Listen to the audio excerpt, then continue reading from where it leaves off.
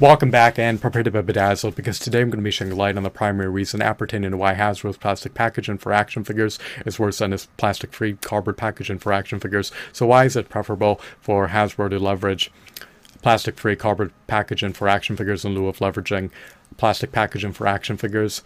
Without further ado, without further delay, without further procrastination, allow me to demystify the answer to that inquiry right here, right now. Lamentably, much to my dismay, much to my consternation, much to my chagrin, much to my grief, much to my agony, much to my irritation, much to my agitation, whenever Hasbro would utilize plastic packaging for its action figures would practically be grazing the plastic shells of the packaging. And this is problematic.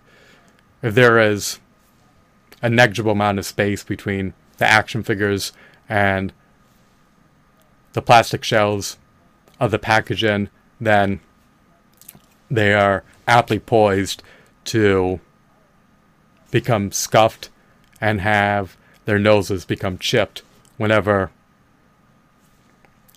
they fall on the floor inside their packaging, or whenever something collides into them inside their packaging.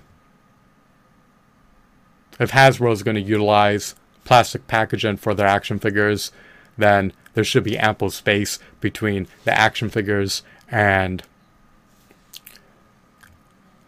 the plastic shells for the packaging.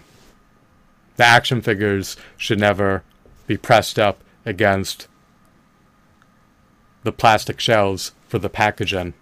We do not want our action figures to become marred, nor scuffed, nor dinged, nor dented, nor scratched, nor blemished, nor ravaged. We want our action figures to remain in mint and pristine condition and remain unscathed, as well as unmarred and unblemished. We do not want the structural integrity of our action figures to be compromised in any facet. We want our action figures to remain intact. So, Hasbro's plastic-free cardboard packaging would be deemed superior relative to their plastic packaging only because it provided at least some semblance of protection.